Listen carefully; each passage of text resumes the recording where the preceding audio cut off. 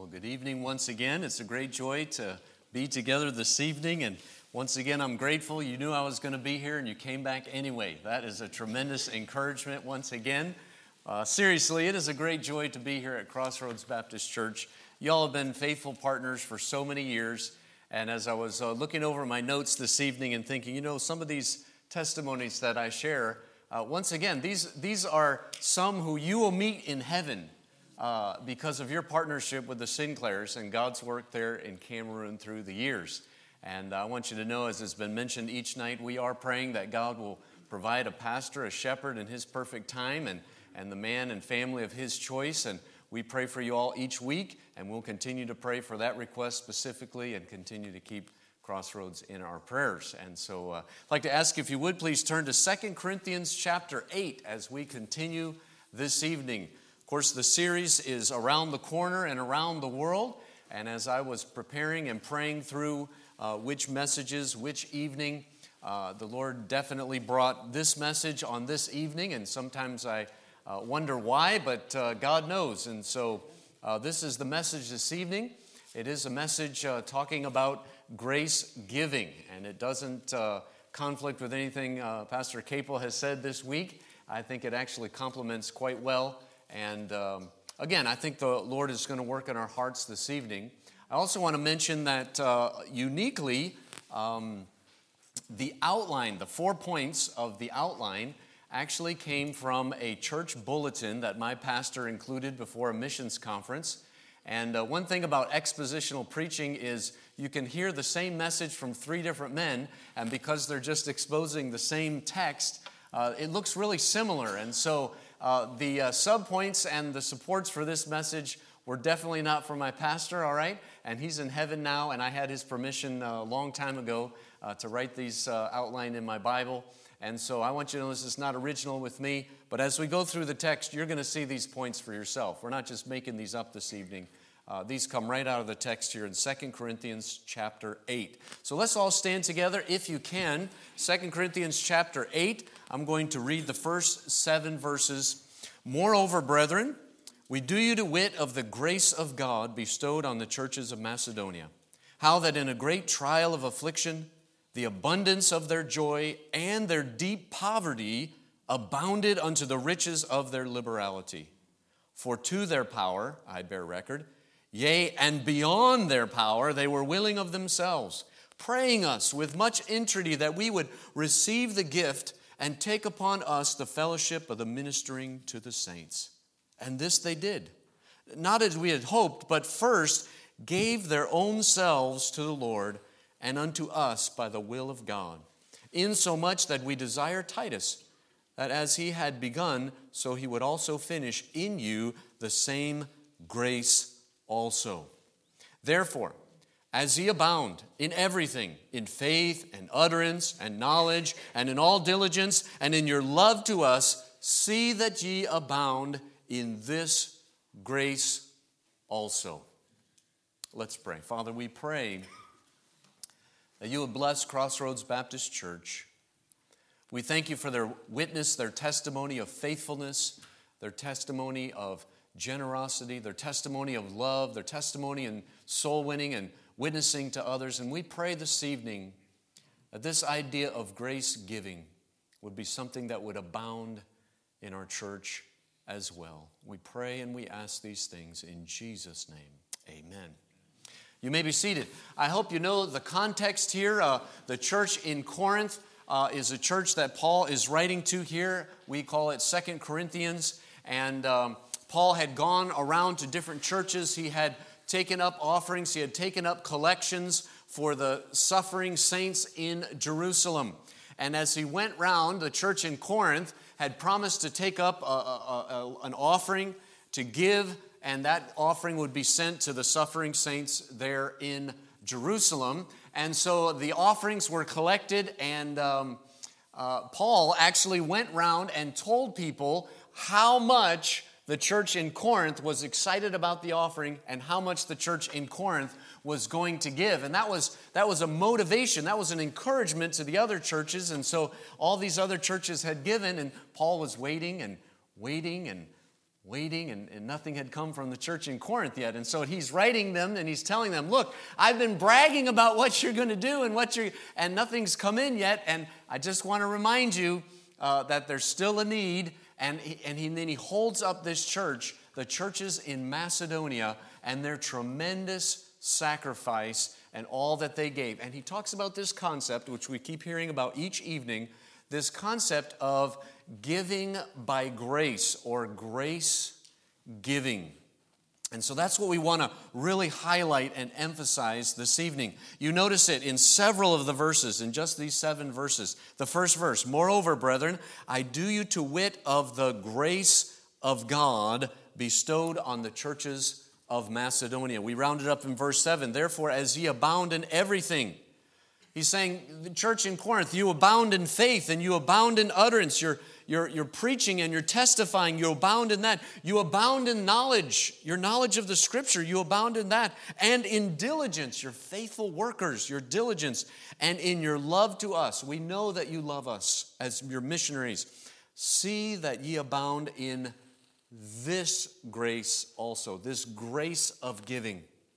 Now, as we get started, if we're going to talk about grace giving, we need to really make sure we understand this word grace, okay? Grace has often been defined as God's riches at Christ's expense. Have you heard that before? The little acrostic, okay? And it is absolutely correct that God's grace is a gift from God. But sometimes we forget that it's not just a gift. It's a gift that is given for a purpose. Almost every letter that Paul wrote, he begins with this idea of grace, and he ends with the idea. He gives this letter, he teaches them everything God wants them to know, he teaches the doctrine, then he makes the application, and then at the end, he often concludes, almost always, concludes by saying, the grace of our Lord Jesus Christ be with you all. Amen. Why does he end that way? Because Paul knows that we cannot do what he's explaining, teaching, and instructing apart from the enabling grace of God. So grace is not just a gift. Grace is the gift of God that enables or empowers us to do God's will. Let me say that again. Grace is not just a gift. It is. But grace is the gift of God to enable us or to empower us to do God's will. We cannot do God's will in our own strength. Brother Will made it so clear in his testimony. He is humbly admitting, I cannot be a church planter in Canada apart from God and His grace. We cannot do what these verses, these chapters in 2 Corinthians instruct us apart from the enabling grace of God. And Paul makes that so clear. I'm asking you to give, but I'm asking you to give beyond yourself by the enabling power or grace of God. I'll give you an example. One day in Cameroon, one of the men that was he was a technician. He came. Our coworkers, they had I think it was a dryer, a washer or dryer. It was having some problems, and this technician came out, and Brother Matt, our coworker, he shared the gospel with this man, and he had to come back again, and he shared the gospel with him again, and I think maybe there was an angel just pulling something in there, so that guy kept coming back. And the third time he came back, he trusted Christ as his Savior. Ironically, his name was Emmanuel, all right? But now God was with him, and so Emmanuel trusted Christ that day, and he started coming to church, and immediately he got a burden for his family and friends to be saved. And every time prayer time would come, he would ask for his family and friends to be saved. They were all Catholic, and they didn't know Christ as Savior. And so one day, we had a friend day every December. Right before Christmas, we'd have a friend day. And so Emmanuel brought one of his best friends, Anthony. And Anthony came to that friend day, and of course he heard the gospel that day. And so on Christmas Day, there's kind of a tradition in Cameroon on Christmas They don't know anything about Halloween, thank God, and they don't do anything on Halloween. But on Christmas, they kind of do what many people do here on Halloween. They go around from house to house, and everybody gives food, and they have something to eat, and it's wonderful. And so my wife makes incredible cookies, and so we have a lot of people that come to our house, and that catches on. And so that's what happened. On Christmas, Anthony, this friend of Emmanuel, he came to our house. And as we sat down, we had a nice time together. And as he was about to leave, or maybe it was just as he was coming actually, he said, "Happy Xmas, Pastor. I'm here to wish you a happy Xmas." And so I asked him, I said, "Well, what I know about Christmas, but what is this Xmas? Why remove the name Christ?" And I said, "You do know what Christmas is all about, right?" And he's like, well, tell me, what is Christmas all about? And so I took the next hour or so and explained what Christmas is really all about. You know what? At the end of that, Anthony bowed his head and trusted Christ as his Savior. It was amazing. I went into the house and I got a Bible and in the storeroom, and I got a Bible and I said, "Anthony, I want to give you this Bible." Oh, and then he was like, "Oh, Pastor, I got to tell you." He said, "I'm an educated man. I'm actually a school teacher. I love literature. I love reading history." But he said, "Every time I try to read that book right there, I just don't get it. I don't understand it. I don't get it." Well, I took him over to 1 Corinthians, and I showed him in 1 Corinthians chapter 2, verse 14, that the natural man receiveth not the things of the God, for they are foolishness unto him, neither can he know them, for they are spiritually discerned. And I said, "Anthony, you might not believe me, but now that the Spirit of God lives in you, He will give you the grace to understand this book." Amen. Well, he was a little bit incredulous. I don't think he believed me, but he took the Bible and he promised he'd start reading it every day.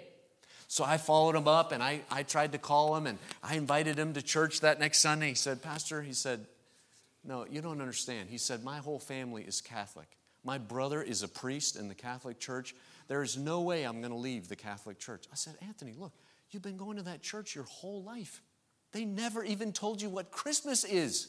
They never took time to share the gospel with you." "Pastor, you don't understand. I can't leave the Catholic Church." So I kept calling him. After about 3 months, I finally gave up on Anthony. Every time I'd call him, he said, "Brother Ben, I promise you, I'm reading the Bible every day, but I can't leave the Catholic Church." Well, I was disappointed and I finally gave up. And about 1 year later, about a year after Anthony trusted Christ, I get this call. Pastor Ben, I need to get baptized. You got to baptize me." I'm like, whoa, is this Anthony? Wait a minute. So I said, "Let's get together. We got to talk. What is going on?" And Anthony met me that day right out in front of Faith Baptist Church in Bemenda. And he showed up and he had that Bible that I had given to him a year earlier. That Bible had underlines and circles and notes and comments. What happened?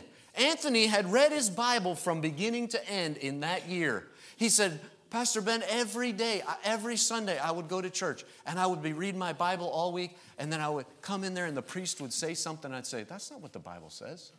That's not what the Bible says. That's exactly opposite of what the Bible..." And week after week, the Holy Spirit was working on Anthony. And finally, that week when he called me, he said, "That's it. The priest apparently had said something. He had just read something different in his Bible. He got up right in the middle of the service and walked right out the back door. And the next day he called me and said he needed to get baptized." Now, what happened there? The grace of God happened to Anthony Bong. The grace of God is the gift of God's supernatural enabling to do His will. We can't even understand the Bible apart from God's grace. We certainly cannot obey Him and serve Him apart from the gift of God's power called grace. So I want you to notice, apart from grace, that's what we're talking about here. Grace giving. Apart from God's grace, we can do nothing. Verses 1 and 2, we see they gave in spite of their circumstances. "Moreover, brethren, we do you to wit of the grace of God bestowed on the churches of Macedonia, how that in a great trial of affliction, the abundance of their joy and their deep poverty abounded unto the riches of their liberality." Do you see the paradox in there? I mean, this seems completely opposite of what you would think. You read about great persecution or affliction and deep poverty, and right between those two things you have joy. How is that possible? When we think of affliction and poverty, we don't think the equation or the equal to that is joy. And yet that's what the Bible says. How did they have joy? Because they gave liberally or generously. They gave in spite of their circumstances. I don't know what your circumstances are right now. I don't know what kind of affliction you're facing right now. I seriously doubt if anybody sitting in here this evening is going through deep poverty. I remember reading this verse when I preached through 2 Corinthians in Cameroon. And I'm looking at people, many of them live in dirt floors, unpainted houses, totally unfinished homes. And you know what they would think to themselves? I don't live in deep poverty. I don't think America even understands deep poverty. And yet these people in great affliction and deep poverty gave in spite of their circumstances. Acts chapter 5 verse 41 says, "And they departed from the presence of the council, rejoicing that they were counted worthy to suffer shame for his name." These are great paradoxes in the Bible. Suffering leading to joy, affliction and deep poverty equaling generous giving. These things, they don't compute. They don't make sense to us because we're missing the part of grace, God's gift of his supernatural enabling to do his will. Deep poverty, abounding unto riches, generous riches. I remember years ago, my wife's grandmother, Grammy Mallier, we call her, she was going through a transition in her life from a trailer that she was living in to an assisted living, and she's in heaven now. But during that transition, somehow, I don't know why, I'm not a big a finance guy or numbers guy, but the family asked me if I would help her arrange her budget as she got into this new situation. And so she had this idea, this budget, and we looked at, okay, this is your income. It's a fixed income. It's not like she can go out and, deliver pizzas or cut grass or something to help out with the faith promise giving. But here was her tithe, and here was her faith promise giving, and she wanted, by faith, to give more this year than she had given last year. And I tried to explain to her that, she's on a fixed income. It's not like, you can keep doing that every year. And how wicked and short my faith was, as I'm trying to explain to this grandmother who has lived her life by faith and is walking with the Lord and wants to give more in her faith promise giving. Well, I finally piped down and closed my mouth and began to wonder, how is that going to work? I didn't see how someone on a fixed income could increase their giving. And yet, a couple weeks later, Social Security had an adjustment in living, and guess what her increase in her Social Security was that year? Just enough to cover that faith promise giving for the next year. I'll tell you what, that hit me. Here I am, I'm about to go to the mission field, and someone else, by faith, is giving by the grace of God. What an amazing lesson that was to me. Grace. We all, every one of us in this room, can give something by grace. Every one of us. Well, not only did they give in spite of their circumstances, but notice in verses 3 and 4, they gave enthusiastically. Verse 3 says, "For to their power I bear record, yea, and beyond their power they were willing of themselves, praying us with much entreaty that we would receive the gift and take upon us the fellowship of the ministering to the saints." They gave enthusiastically. Notice those words like much entreaty. They begged Paul to take their gift. I've experienced this as well.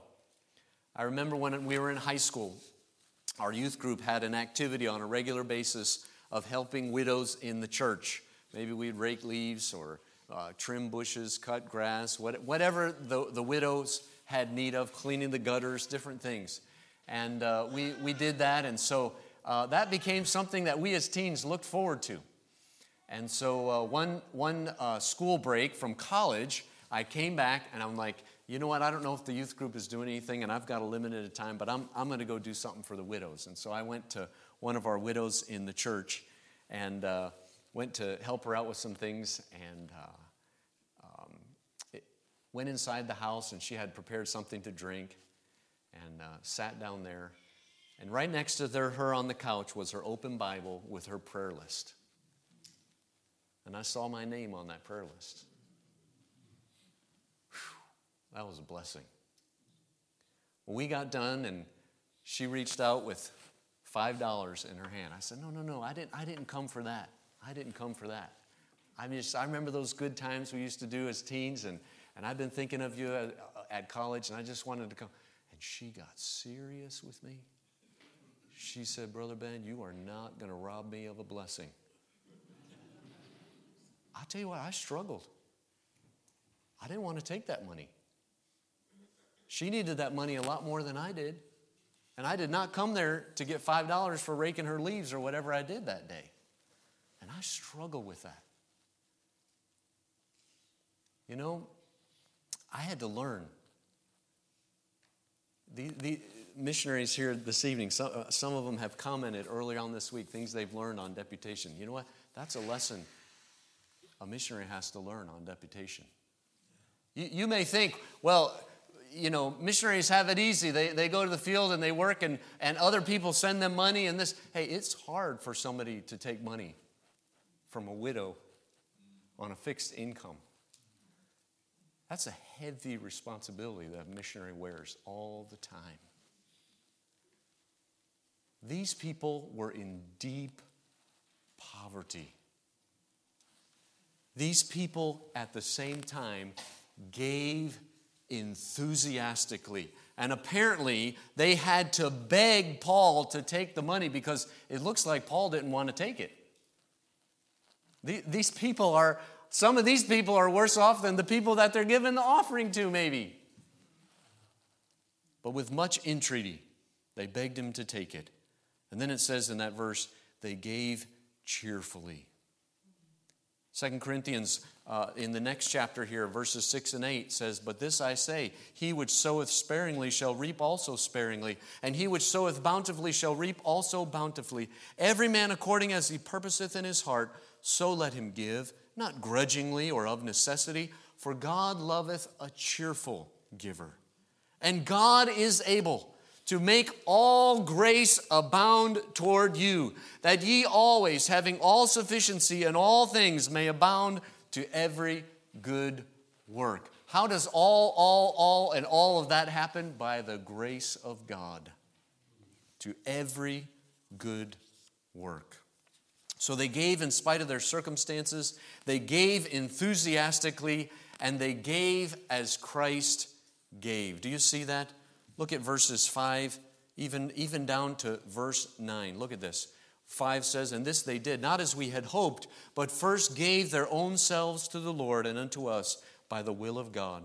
Insomuch that we desire Titus, that as he had begun, so he would also finish in you the same grace also.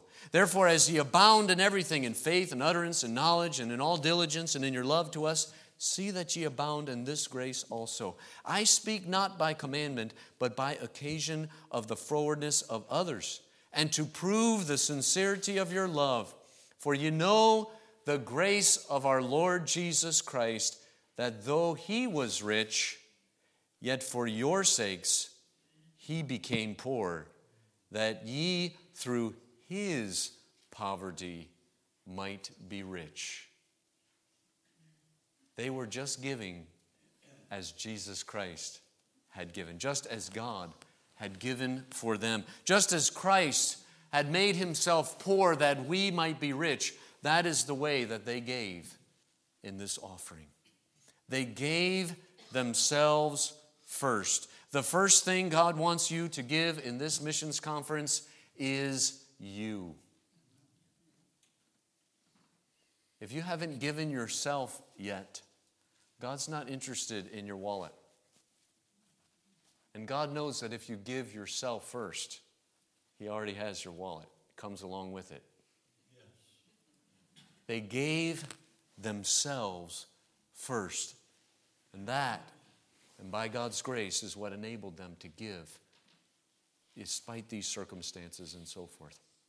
Next, I see they gave as Christ gave. They gave themselves first, and they gave in love. The strongest motivation to give is love. We know John 3:16. It's my favorite verse in the Bible. For God so loved the world that He gave His only begotten Son, that whosoever believeth in Him should not perish but have everlasting life. God loves you so much, He gave His Son, the most precious one, object, person. He gave His Son. That is love I cannot even fathom. There are people in this world that I love so much, without hesitation, I would give my life for them. But listen to me very carefully. You all know my son, Andrew, my only son. There is nobody in this world I love so much that I would give my son for you. Nobody. There's nobody in the world I love that much. Nobody. God loves you so much that He gave His Son for you. And the Bible says there, if you will believe in Him, He will save you tonight. Amen. Child of God, if you make a commitment on this card this week, and you do it because you love God, that motivation will never wane this year.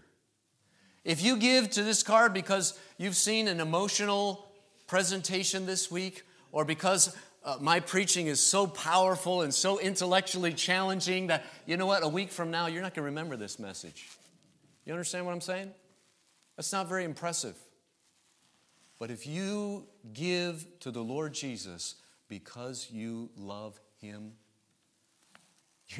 the more you get to know Him this year, you're just going to love Him more. And your love and your generosity is not going to decrease. If anything, it will increase. And so these people gave. They gave themselves first, and they gave because of their love for God.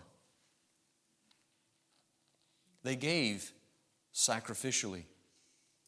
Giving God your leftovers is not sacrificial giving. I appreciate Brother Capel, I think it was this week, making comment in his testimony about his first challenge to give a tithing. Was that you this week? And he was trying to figure out, I don't think I can afford this. I've got children to raise, and I've got all that. And he really struggled with that.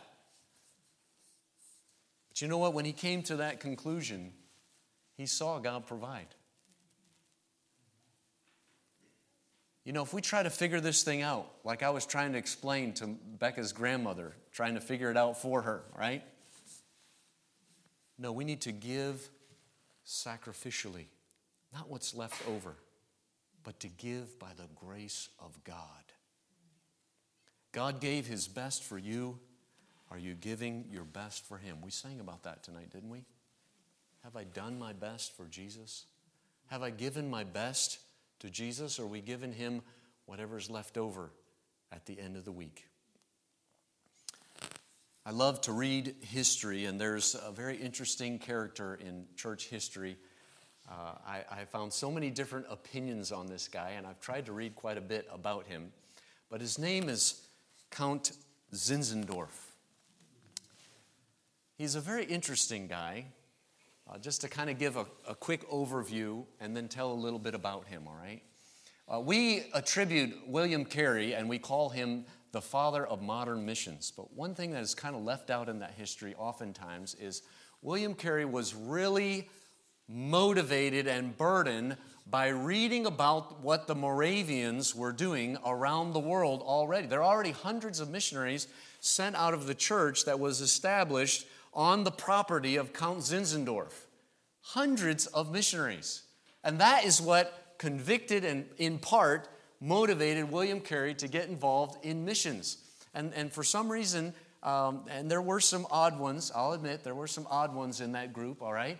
You probably don't know any odd Christians or bizarre people, but there were a few odd ones in there. But there are many of them preaching the gospel too. How did that church start? What happened there? Well, there was this very wealthy count in Europe, very wealthy young man, and when he finished, before he was going off and continue his education in university and so forth, he decided that he was going to take a break from his education and he was going to travel all over Europe, see the sights. He was wealthy, he could afford it, and so off he went. And one day he was in an art gallery, and while he was looking at the paintings in this art gallery, he saw this painting called The Image of Christ. It was a picture of Christ hanging on the cross. And Count Zinzendorf was absolutely captivated by that picture. At the bottom of that painting, there is an inscription. And that inscription says this: "This have I suffered for you. Now what will you do for me?" And he could not escape that question. Christ did that for me. What am I doing for him? I'm gallivanting all over Europe, going to art galleries and fancy places and eating in places and staying in fancy hotels. And what am I doing with my life? Christ gave his life for me. What am I doing? And that was a change in his life. It impacted his life. And from that moment, Count Zinzendorf decided he was going to take his wealth, he was going to take all of his resources, he was going to take that large property that he had during a time when people were being persecuted all over Europe, and he was going to make it a haven for believers, and he was going to make it a launching place to send missionaries around the world with the gospel. And he did just that. He used his resources, he used his wealth, and he committed his life to serve the Lord Jesus because he got a hold of the reality of what Jesus did for him. In this missions conference, "This have I suffered for you. Now what will you do for me?" Jesus may ask us that question tonight. What are we giving for him? And finally, in verses 10 through 12, they gave willingly. Do you see that? In 2 Corinthians chapter 8, verses 10 through 12. "And herein I give my advice, for this is expedient for you who have begun before, not only to do, but also to forward a year ago. Now therefore, perform the doing of it, that as there was a readiness to will, so there may be a performance also out of that which you have. For if there be first a willing mind, it is accepted according to that a man hath, and not according to that he hath not." They gave with a willing mind. They made a decision, and they gave willingly. Then they gave what they had. They gave what they had. This message this evening has been directed toward church members and our need to be involved in missions. Sunday, I quoted from Romans chapter 10, and we know in Romans chapter 10 it says, "How shall they preach except they be sent?" In this day and age, it's expensive, just as it was in Paul's days. It's expensive to send missionaries. And so we need to give in spite of our circumstances. And we need to give enthusiastically. And we need to give as Christ gave. We need to give ourselves first, not our leftovers. We need to give out of love. And we need to give willingly by the grace of God. And even though it's a Tuesday night and I'm preaching to the choir this evening, if there is someone here this evening and you don't even understand this whole idea of grace, the Bible is clear. You can't even save yourself. For by grace are you saved through faith, and that not of yourselves. It is the gift of God, not of works, lest any man should boast. If you're here this evening and you've never repented and believed in the Lord Jesus Christ, you need to do that this evening. Child of God, are you already given to Faith Promise Missions? Praise the Lord.